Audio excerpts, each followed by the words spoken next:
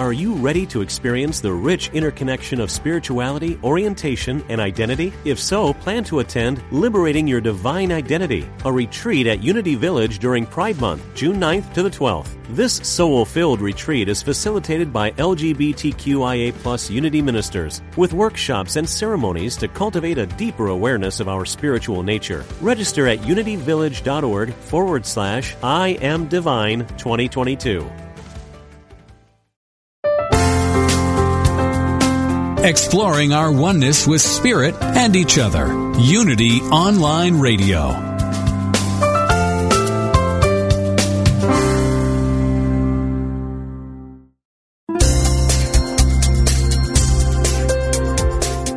Thank you for tuning in for this Unity Partner Program. Unity Online Radio partners with spiritual leaders from organizations whose mission and messages complement Unity's. We are pleased to bring you this program on Unity Online Radio, the voice of an awakening world.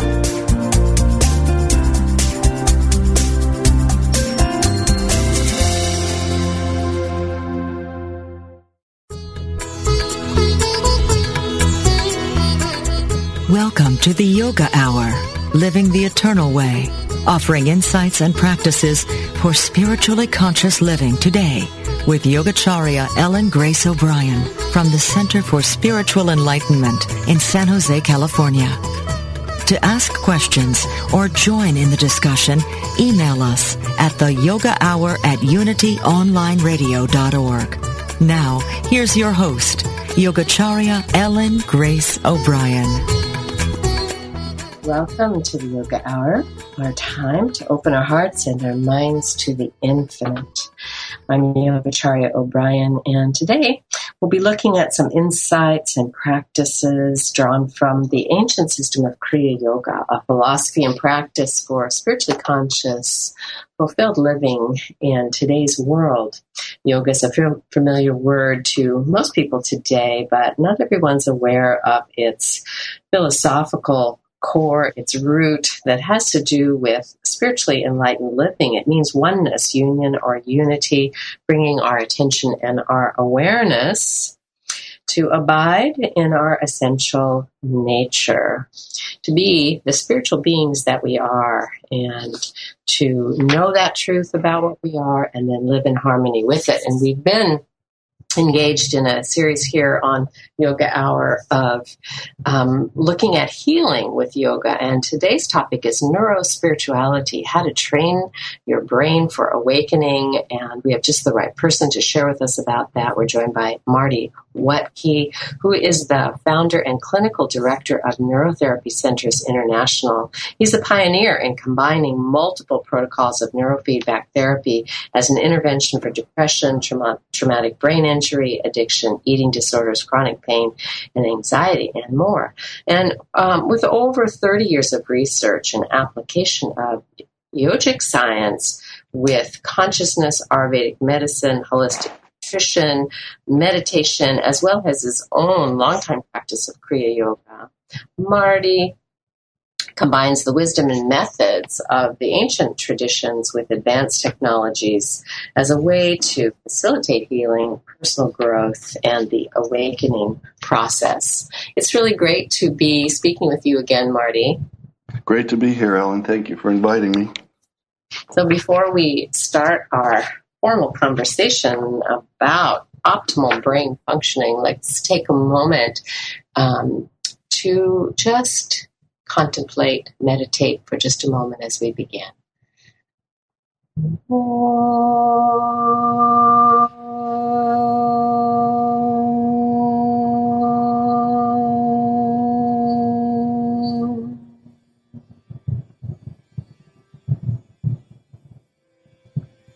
We take a moment now to consciously breathe. Of course, we breathe all the time, but we're going to bring that breath into our awareness now. And as we breathe, we're going to feel and experience drawing our attention within with the in-breath and relaxing with the out-breath. So as we draw our attention within with the in-breath let's acknowledge one reality, called by many names, as the support and substance of all that is, and know that we are abiding in that. So with each breath in, feel that we are diving into the infinite ocean of divine reality, consciously becoming aware of our larger true life. And with every breath out, letting go of any sense of being separate from the source, letting go of restlessness, desire to do anything else or be anywhere else. But just breathe in, be here now. Breathe out, let go.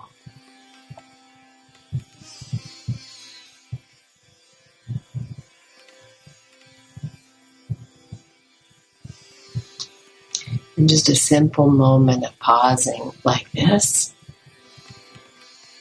begins to change our brains, really, when we'll talk about that. It begins to change our minds.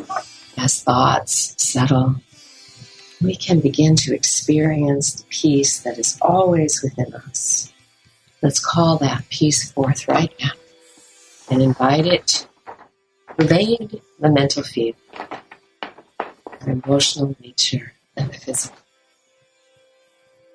And let's agree to let this peace go before us today into every encounter and into every situation.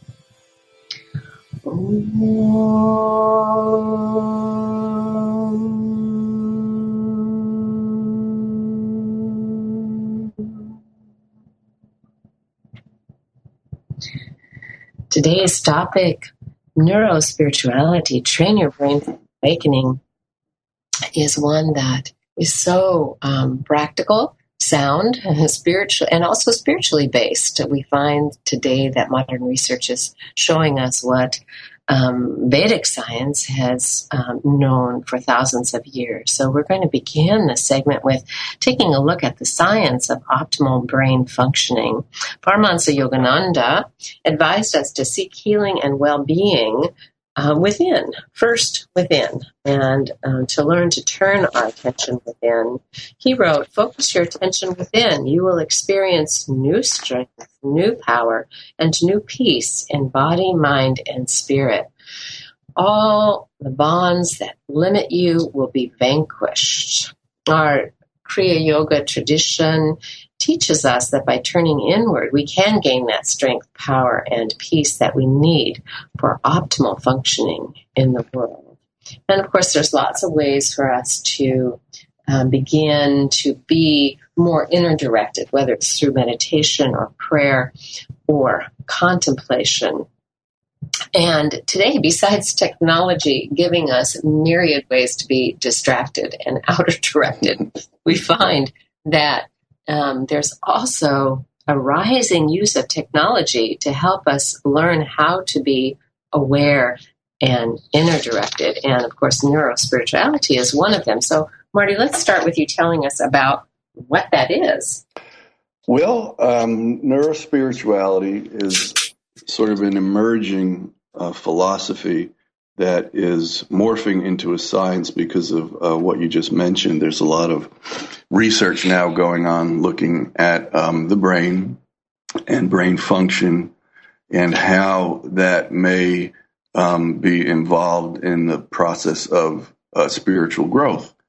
So essentially what we're seeing is that an expression or the expression of our spirituality, our spiritual attributes and qualities, is really moderated by how our neurological makeup is arranged or disarranged.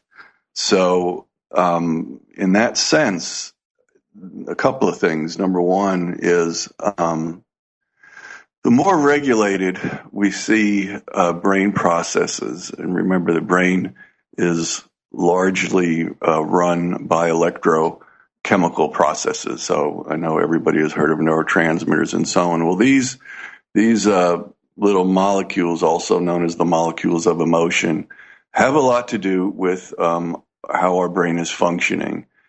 And so the brain can be regulated or dysregulated depending on a lot of variables and factors. The other part of that, though, is what part or parts of the brain are more active versus other parts. And we, many of the listeners has probably heard of the limbic system, lower parts of the brain. And these are areas of the brain that are, left over from evolution. So we affectionately refer to some of these lower parts of the brain as lizard brain, because they have to do with some older, deeper, more primitive drives like instinct and territoriality and survival and fear. And in terms of yogic science and philosophy, these lower parts of the brain definitely correlate with the lower chakras, with these struggles that we go through as we deal with some of the psychological energetics as we move through some of the lower chakra things. So survival, fear, competition, power, all these things have to do with these lower levels of the brain. So in terms of neurospirituality, we know that as we do our practices and as we follow the different observances and constraints, particularly in the yogic path, that we are in effect quieting down these lower areas of the brain. And the interesting thing is that if you look at some of the research now, and as we do various types of brain scans or brain maps, we can see as a person goes through meditative practice and as they work on themselves, that these lower levels of the brain begin to quiet down. A neuroscientist friend of mine is very fond of saying that the majority of people are basically run by the limbic system, that the limbic system is holding the higher cortex, the part of the brain that is rational. So the limbic system is holding this cortex hostage. And we see that in many people who are struggling with some scars, with mental programs and conditionings that are keeping them driven by these lower levels of the brain. So this notion of neurospirituality really is looking at the brain and the person and spirituality and even cognitive distortions as a whole. That all of these things are mutually reflective in one another, and that when we look at spiritual paths, particularly spiritual paths that have a very sequential order of growth, we begin at A, then we move to B and C and so on. So when we look at these, we see that they are all essentially driving us from a neurological perspective away from a lot of dysregulation and disharmonious patterns in the brain into a more rational, higher brain function. Again, that all correlates with the chakras. So that's really the sum and substance of it, Ellen. Also, it's been being called neurotheology too by some folks out there. But as I said, it is growing rather rapidly now, taking on a lot of steam, largely because of some of the research that is happening out there. Well, and I know you've done some great work, Marty, just because of your experience with Kriya Yoga of mapping, sort of giving us both maps, to overlay, as you mentioned, with the chakras, looking at the limbic system, the lower brain, the higher brain as it results to the higher chakra centers. And, as you were talking, I was thinking last week on the program, I talked with Max Strom, and he has a wonderful book out called There Is No App for Happiness. And so I'm thinking, well, this week we are going to say, yes, there is actually some apps for happiness. Yeah, absolutely. Sure. And of course, his point was well taken, meaning that, we can't do it outside of ourselves. I think you're talking about research that can actually give us the information for some of those really old questions. I was thinking about Arjun in the Bhagavad Gita, who asked Lord Krishna, how come I don't do the things that I want to do, and why am I, doing those things that I don't? And we find that question in the Bible and the Bhagavad Gita, and now basically, I think what you're telling us with neurotherapy is that we actually can look at why that's happening. Yeah, I mean, and I agree. There is an internal app for that, but it requires sort of understanding where some of these behaviors and motivations come from. And the Sanskrit word samskara, which if I remember, sam comes from complete or joined together, kara from action. Cause or doing. So in effect, in contemporary psychology, the samskara just refers to our conditionings, whether they're individual or collective. So the samskaras or our conditionings, unfortunately, from a neurological perspective, create a groove and neural pathways in the brain that become very deep and very strong. They can become habitual. And they also take up residence, not in any particular location in the brain, but in a network in the brain that has been identified recently, known as the DMN, which is an acronym for the default mode network. And when the scientists discovered this, it was kind of interesting, because as they looked at people, measured their EEG and the activity in the brain and so on, they saw that as they quieted, there was actually an increase in activity in the default mode network. So the default mode network is very important in that it gives us a sense of ourself. The problem is that sense that it gives us is likely based on a lot of conditioning and a lot of cognitive distortion. So it is self-referential. It's the network in the brain says, this is who you are. This is what you do. This is what you like. This is what you don't like. And in effect is, if it is short of, complete, absolute, self and God realization, it is a cognitive distortion. So this default mode network keeps us, in these conditioned patterns. And what yoga and, other teachings are really designed to do is to begin to, first of all, observe this default mode network. It is most well observed, one, through behavior. When you find that you're doing things that you really know you shouldn't be doing, or resisting things that you find that are very difficult to resist, well, that's the default mode network sort of saying, wait a second, that's not my conditioning, that's not my pattern. So in a sort of an outward sense, we can identify some of these cognitive distortions simply by paying attention to where in our lives we're falling short. One of the problems, though, with the default mode network is it tends to propagate some of the beliefs, inappropriate beliefs, I should say, because there are some, good samskaras that enable us to do good things, but obviously some scars that are negative and produce negative results. As said in Patanjali's Yoga Sutra, resist those things that are going to cause you future suffering. It's quite clear.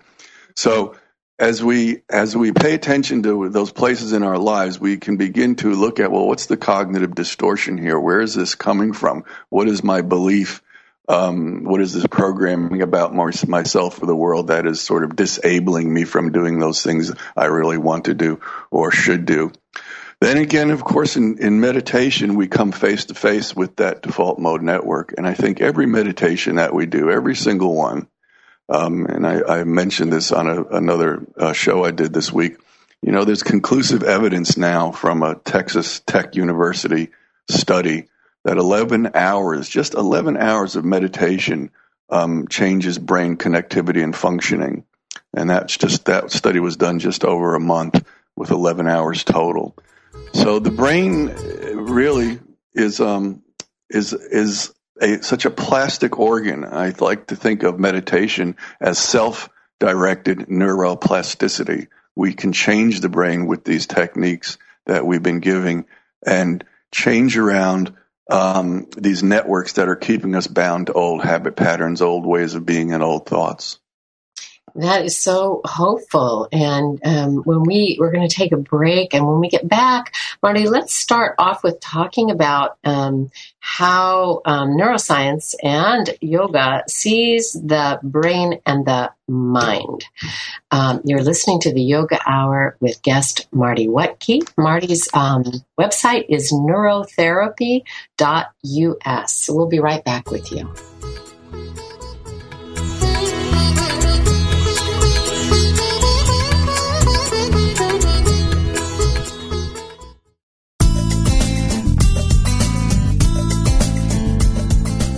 Unity Online Radio is affiliated with Unity, a non-profit organization specializing in prayer, publishing, and spiritual education.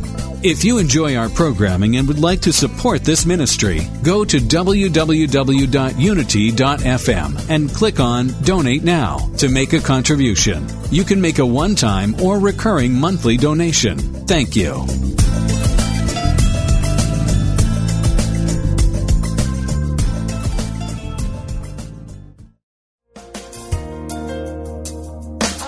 Chris Michaels, host of The Prosperous Life on Unity Online Radio, is an author, life coach, national speaker, and the founder and spiritual director of the Center for Spiritual Living in Kansas City, Missouri. Through his writing, coaching, and speaking, Chris has helped thousands of people understand the basic spiritual principles that govern our lives. In his book, Your Soul's Assignment, he reminds us that we each have something to do here on earth, a unique purpose to our lives. If you're interested in discerning what is yours to do, are looking for practical spiritual principles to inspire your life, or coaching to provide you with the tools to live more fully, visit Chris's website at www.chrismichaels.net. That's www.chrismichaels.net.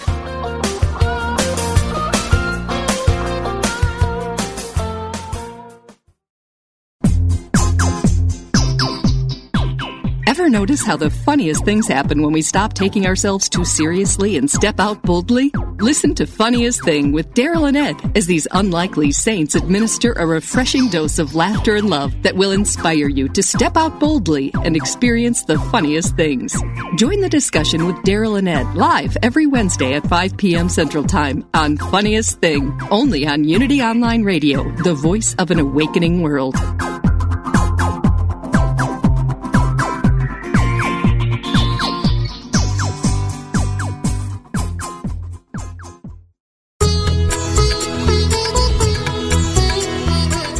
You're listening to the Yoga Hour, Living the Eternal Way, with Yogacharya Ellen Grace O'Brien.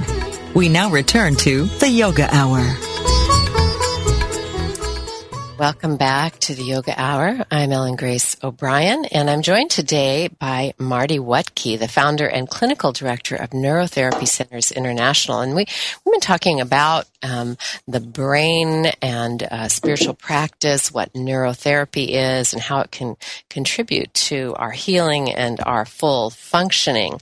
In the first segment, Marty was talking about what has been named as the default mode network that has us identifying ourselves in certain ways and, as I understand it, driving certain behaviors.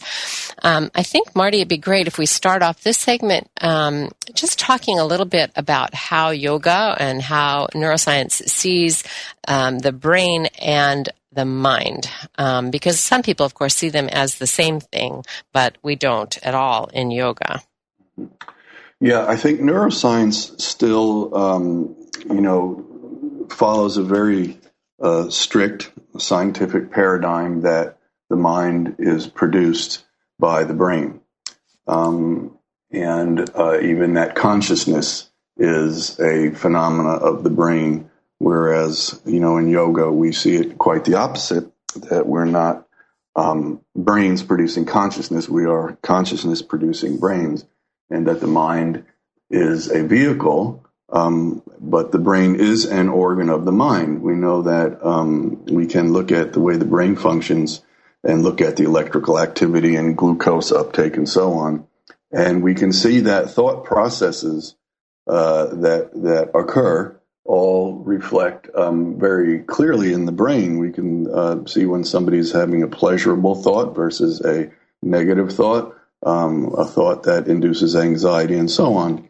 So that's where neuroscience comes in, and we can see that. But in yogic science, we do have a different perspective, and it was a bit of an argument. And if you go online, you can still see that neuroscientists are making one claim, whereas more metaphysical and philosophical approaches are coming from another angle. But as I see it now, we're getting closer and closer to meeting sort of halfway. But there's a few other things that have emerged recently that are changing some of the positions.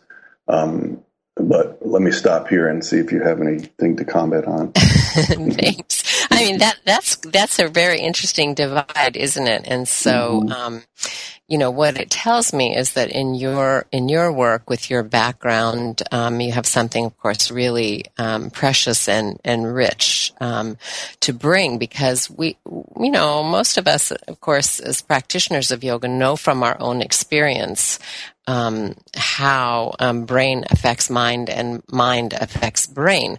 So maybe you could talk just a little bit about how we experience that, or if that's viable for you to talk about. Well, yeah, I mean, I think that one of the more important things that yoga offers us is the truths and the affirmations of what reality really is. Because our minds may want to tell us something different, and that may be the result of these samskaras. But as we apply the principles of yoga and have a different, broader, bigger understanding of what mind is, you can use that to change fundamental patterns that are going on in the brain and heal quite a few things, and overcome many, many obstacles that way that, you may have, or a neuroscientist might say, well, no, your brain has just been programmed or made to function that way, so that's just going to be the way it is. Yeah, and I appreciate it in the first part of the program when you were talking about, one of the ways that we begin to identify patterns in the brain or patterns in the mind that are being processed through the brain without even using high-tech equipment is to observe our behavior. That, I think most of us have had the experience of, questioning, well, where is that behavior coming from? How is it that I got so upset, when that coworker said that thing, that didn't upset anybody else except just me. And so, where did that come from? So yoga has us look at our behavior in that way, and draw some, through our deductive reasoning, draw some conclusions about the imprints in the mind and in the brain. But other ways we can begin to explore is, of course, through practices, and you mentioned meditation, and I'm really curious what you see about the practice of pranayama, of the various breathing practices that we use in yoga.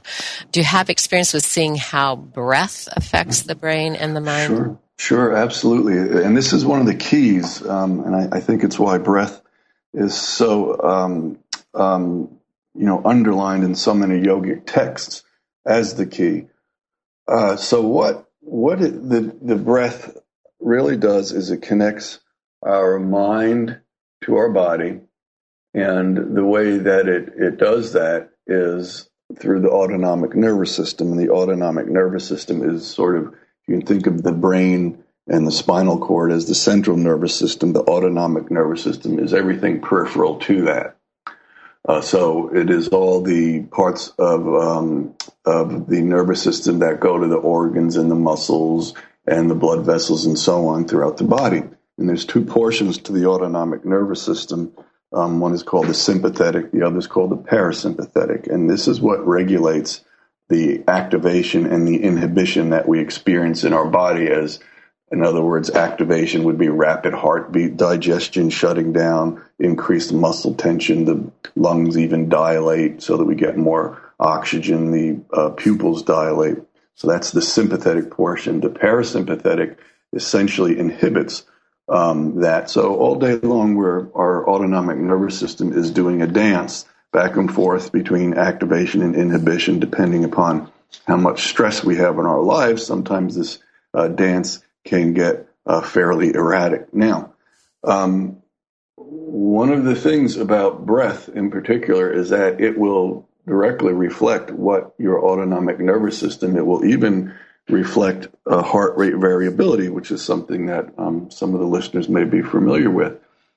So just as it reflects what is actually happening due to our perceptions, it's not what happens around us, it's how we interpret and translate what is happening. And then if it's a negative or stressful translation or interpretation, it sets off this autonomic nervous system. And then the breath reflects that. Well, at the same time, we can use our breath, the regulation of the breath, to begin to balance and quiet down the autonomic nervous system. And this is foundational.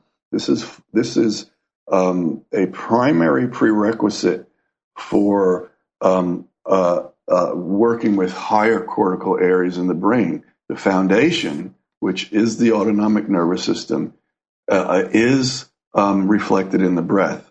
And so as we practice the basic pranayams and the breath technique that you started today's program with this is such a key to our practices. I just can't say enough about it. So basically what you're explaining to us from a scientific viewpoint is that, our breath is either, I guess I would call it unconscious or, autonomic breath, or with pranayam or various breathing practices, we have the opportunity then to make the breath conscious.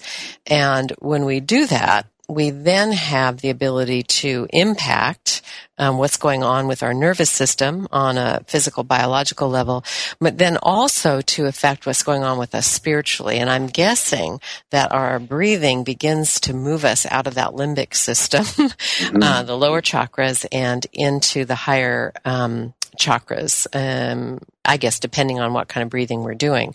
So would that be accurate? Yes, very much. And then as you get into more advanced pranayams, in Kriya Yoga, we have the basic Kriya Yoga pranayam. What we see happening is, depending on the psychophysiology, in other words, the mechanism of the particular pranayam and where you're focusing and so on, you'll see that you can activate, actually in a very tremendous way, the higher regions in the cortex.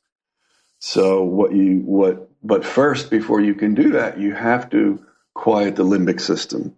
You have to make sure that it is subdued, and you have experienced a general balancing of the sympathetic and the parasympathetic. But then with more advanced pranayams, you can begin to activate higher and higher regions of the brain.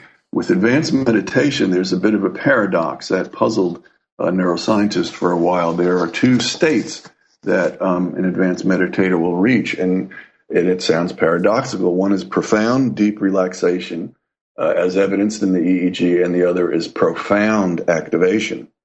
Seemingly two opposite, but they are compatible states that you achieve eventually with meditation, and it is the initial phases of regulating the breath that produce the profound relaxation that again is foundational. But once you have achieved that, then you can do the more advanced pranayams where you experience the correlate activation, and it's very interesting. Would you call that profound activation really a heightened awareness? Heightened awareness is, and really, in effect, it's just a magnification of our own individual consciousness. This is where clarity comes in. This is where, even begins to, we begin to have we begin to have more access to our own internal information because there's specific brainwaves that actually go along with this activation. They're called gamma, which are very interesting because gamma has been found in Kriya Yoga meditators and Tibetan meditators, and it's an indication of it's a binding frequency, so it's an indication that the whole brain is referencing itself. And it has to be a present time experience as well. So it's quite fascinating when you begin to look at what happens. Well, and hearing you talk about it, Marty, it sounds to me like well, it's just so amazing that when we read, for example, Paramahansa Yogananda or even his guru, Sri Yukteswar, one of the things that is there in their instruction about pranayama and meditation is the caution to prepare the body and mind, through preliminary practices, which have to do with, dharmic living, balanced living, learning how to meditate, purifying the nadis, right? The channels for the pranic flow, Paramahansaji used that beautiful metaphor of how much electrical juice a light bulb could take. And so is that related to what you're talking about? It's absolutely true. This transformation process, this refinement process that we hear explained in esoteric traditions is reflected in our neurophysiology. There has to be a refinement of the nervous system in order for us to accommodate these higher, more impactful, sort of a magnification of consciousness. Otherwise, I think what Paramahansaji said was quite true. The circuits will burn out. And the thing about this energetics, like if I look at a brain map of an advanced yogi and then a brain map of somebody who is experiencing a high level of anxiety, they act from the surface without looking at deeper levels of the brain. They'll actually look the same. But if I look at the limbic system of both, I will see that the person experiencing a lot of anxiety, the limbic system is also lit up. In other words, it is highly active versus the yogi, who the limbic system is quiet, but the cortex is experiencing this powerful activation. And that energy is an impartial energy. It is like the sunlight, it shines on the flowers and the weeds. So I think what you're saying, the nadis, those weeds have to be cleared up before we can really manifest that energy. And it does have, as our own guru, Roy Eugene Davis, has often told us, we don't have to be afraid of approaching meditation or Kundalini awakening. It's a very natural process. The caution is, not to try to force awakening, with, doing a pranayama that, is beyond your capacity. But if you, certainly follow a regular practice of awakening, you're leading a balanced life, devotion is a key in there for keeping us balanced, then there's certainly no concern. But I think it's really interesting to note that, how these yogis, before neuroscience was available to us, we're certainly aware of the progressive nature of this unfoldment. Yoga is a complete science within itself, and the more I study neuroscience and research, the more I'm really amazed at the level of knowledge that has gone into our practices. Just keep returning back, that's all. I know, and that's how I have felt too. It's so deep that it's just I haven't ever come to a place in 35 years where I felt like, okay, I've got it. I know it. Yeah. There's always more. Before we go to the break, I'd like to start. We talked about pranayama, and you gave us such a beautiful explanation about the breath, and let's begin to talk now a little bit about pratyahara, which this interiorization that precedes concentration. So what do you see about this practice of interiorization in terms of brain activity? It's interesting because normally the default mode network, even though it's self-referential, it also drives us to be very external. So there's parts of the brain called the sensory motor strips, or the sensory motor pathways, that are essentially, it's their job to relate us to the environment and the external world. And they have very particular rhythms that you see dominant when we are externalized and so on. So with pratyahara, sense withdrawal, you see a change begin in what's called proprioception. So there emerges a brainwave frequency called theta, and activity in other areas of the brain begin to increase, where we start to remove our awareness from the external environment and the external triggers, and almost like a spotlight, turn that attention within. And again, that's what you see happen with meditation as the meditator progresses. You see some of these brain rhythms change, and some get more dominant as awareness internalizes. That is so fascinating. So when we come back from the break, let's talk about that spotlight and the ability that we have, as Paramahansa Yogananda said, to disconnect from the sense telephones, because that's really powerful. Mm-hmm. So you're listening to the Yoga Hour with guest today, Marty Wuttke, founder and clinical director of Neurotherapy Centers International. His website is neurotherapy.us, and we'll be right back with you.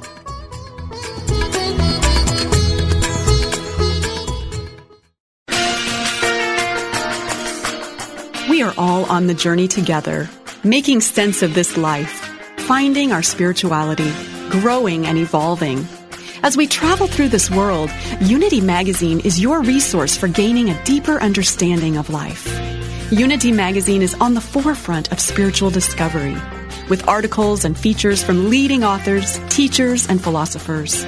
Stimulate your thinking and strengthen your spirituality with Unity Magazine. Sample a free trial issue or subscribe today at unitymagazine.org.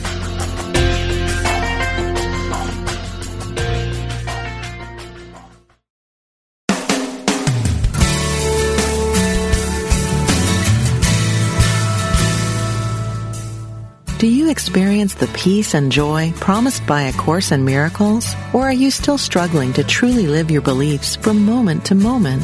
Let Reverend Jennifer Hadley help you focus on your intent to be the love, be the peace, through practical application by walking your talk.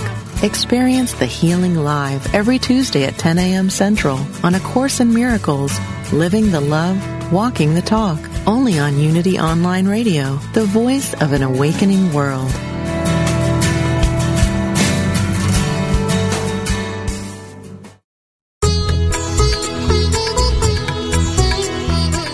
You're listening to the Yoga Hour, Living the Eternal Way, with Yogacharya Ellen Grace O'Brien.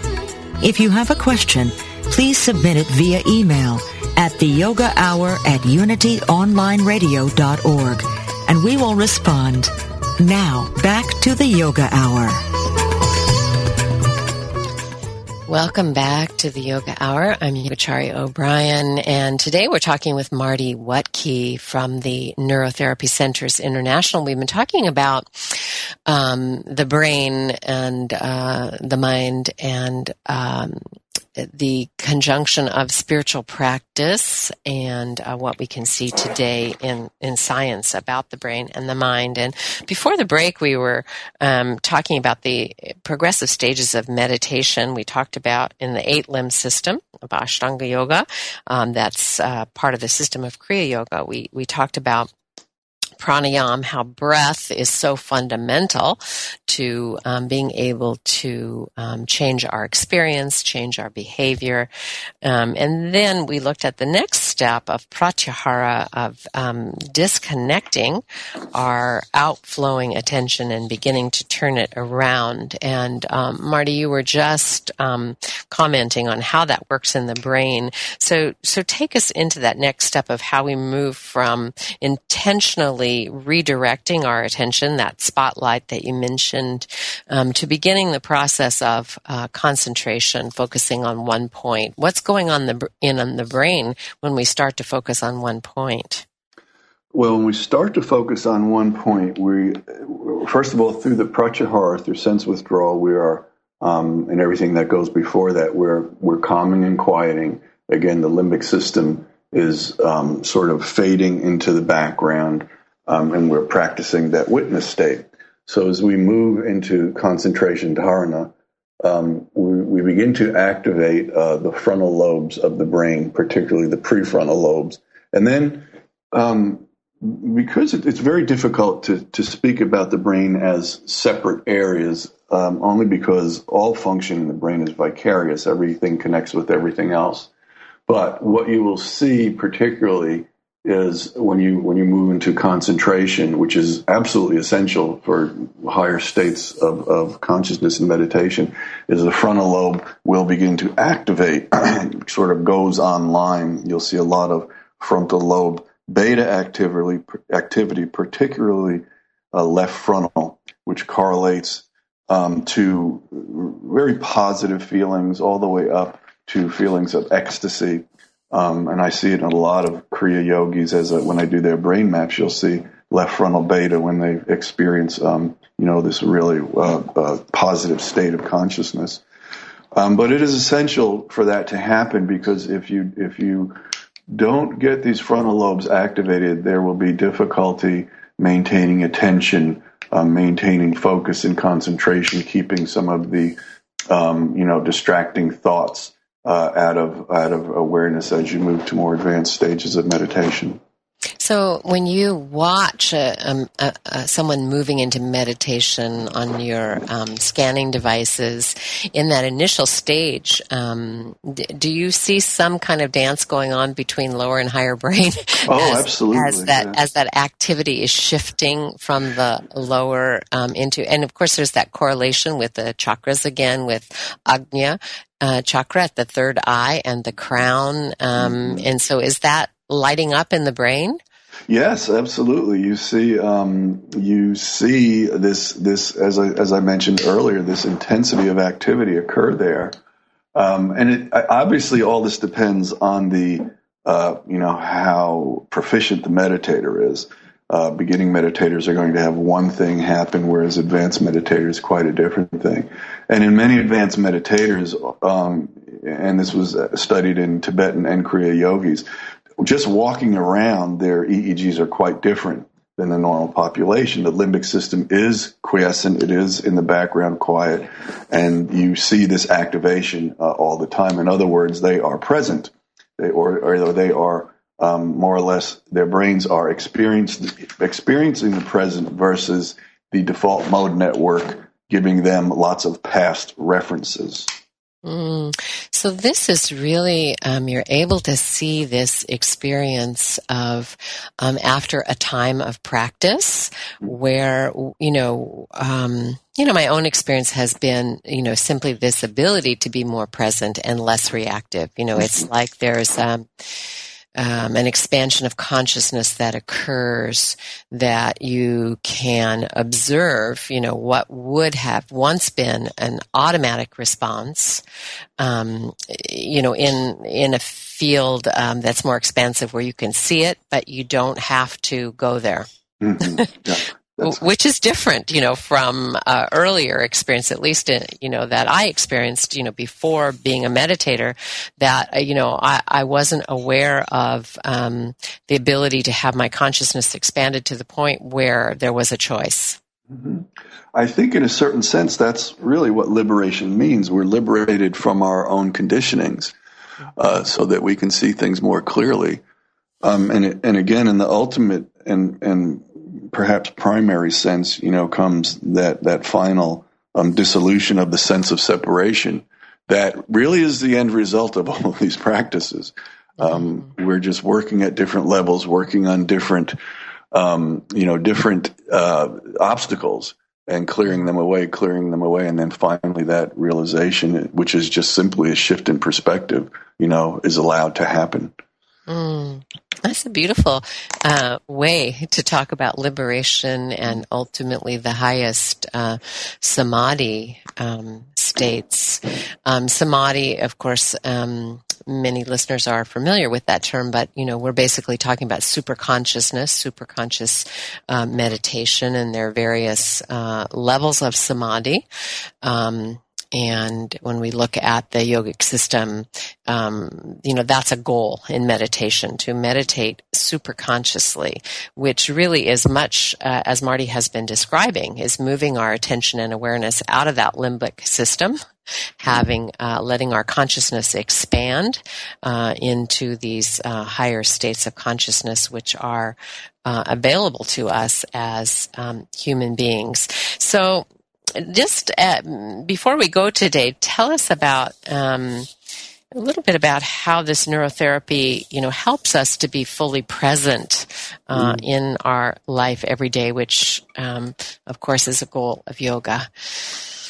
Well, again, it has to do with moving away from our own conditionings and our own, I hate to keep using the term cognitive distortions, but that's really what we, if we have conditionings and programmings, that is what many of us are challenged by.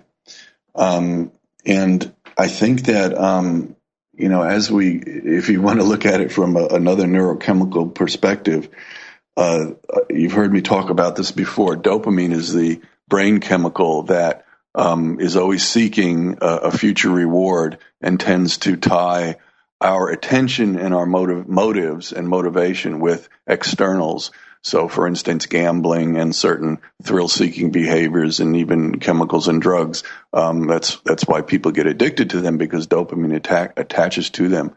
But what happens as we begin to practice meditation and sense withdrawal and so on is that these dopamine circuits in the brain are fed, are activated by our processes, our meditation, and we begin to find our reward within.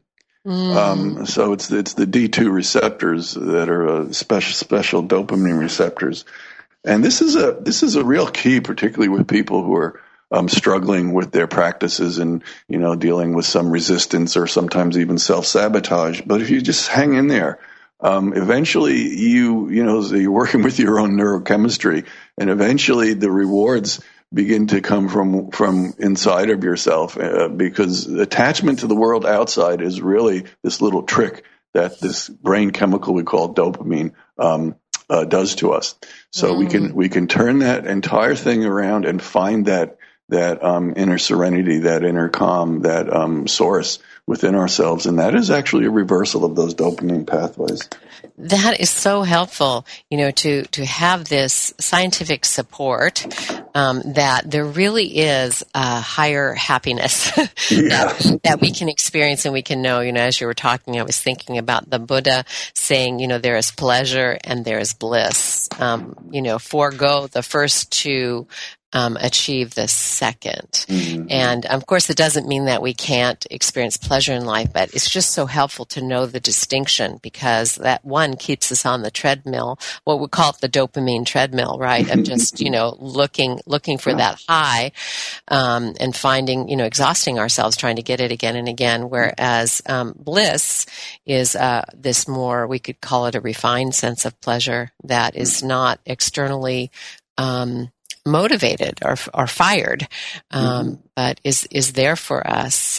Marty, it's been so helpful to talk with you today and to reflect on, what we can find out about ourselves in the science of the brain and how we can bring that together with the spirituality of yoga. I want to remind our listeners that they can find out more about your work by going to your website at neurotherapy.us.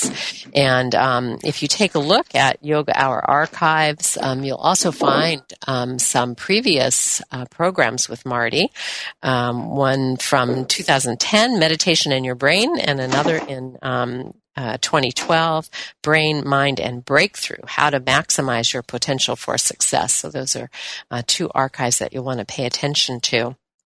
And Marty, we hope you'll be joining us again at CSE pretty soon. I don't think we have a date, but we look forward to your classes there that you present. Oh, I'll surely be up your way. Thanks, Ellen. Great. And I want to invite listeners to join us next week as we continue this series on healing and wholeness. And we'll be talking with Nayaswami Gyandev McCord, who has a new book out on spiritual yoga and how our attitude makes all the difference. For information about CSE, remember to visit csecenter.org. And if you're not subscribed to Yoga Hour yet, you can do that through iTunes. Get all these programs for free and have access to all the archives. I look forward to being with you next week. Until then, remember to let your inner light shine into the world, and that you can be a beacon of light. Share that peace and that joy with everyone you meet. Good to be with you this morning, and thanks again so much, Marty. Thank you, Ellen. And thank you, Jeff, in our sound room. It was a good show this morning. Bye, everyone. Thank you for tuning in to the Yoga Hour, Living the Eternal Way, with Yogacharya Ellen Grace O'Brien. Join us every Thursday morning at 10 a.m. Central, 8 a.m. Pacific for practical, purposeful methods for spiritually conscious living every day. The Yoga Hour, Living the Eternal Way, only on Unity Online Radio, the voice of an awakening world. This program is brought to you in part by friends and members of the Center for Spiritual Enlightenment in San Jose, California, a ministry in the tradition of Kriya Yoga, the ancient science of self and God realization. www.csecenter.org. Request free literature by writing info@csecenter.org.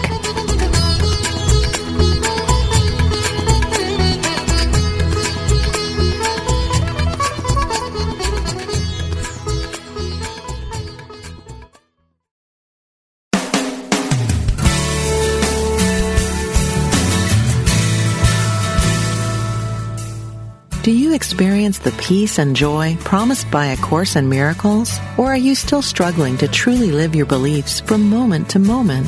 Let Reverend Jennifer Hadley help you focus on your intent to be the love, be the peace, through practical application by walking your talk.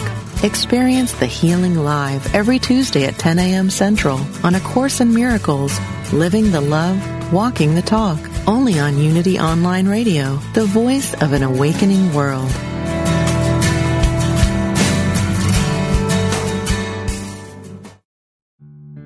Inspiration only takes a moment. Take a moment now to reflect on this message from Daily Word. Is something in your life causing you concern? Don't be discouraged. The presence of God is peace and harmony, healing and creative ideas, is with you every moment of every day, providing the help you need. In quiet moments of prayer, let go of any concern. Anchor your trust deep in the realization that with God all things are possible. Never doubt it for a single moment.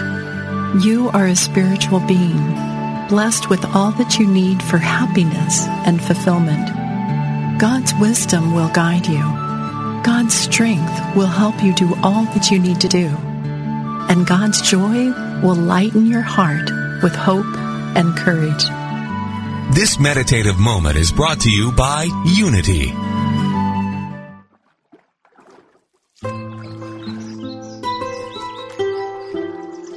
At the base of all life is the infinite wellspring of Source, and each of us has a unique way of expressing that Source as an individualized soul.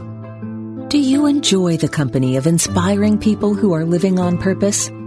Do you want to live joyfully attuned to your own unique soul expression? Host Reverend Kristen Powell welcomes you to join the gathering of souls who live this way. You'll meet artists, naturalists, and other soulful expressions that will inspire you to call forth the most alive, passionate version of yourself. Get into the natural stream of your own soul by tuning into Soulstream live every Wednesday at noon Central Time on Unity Online Radio, the voice of an awakening world. The river she is flowing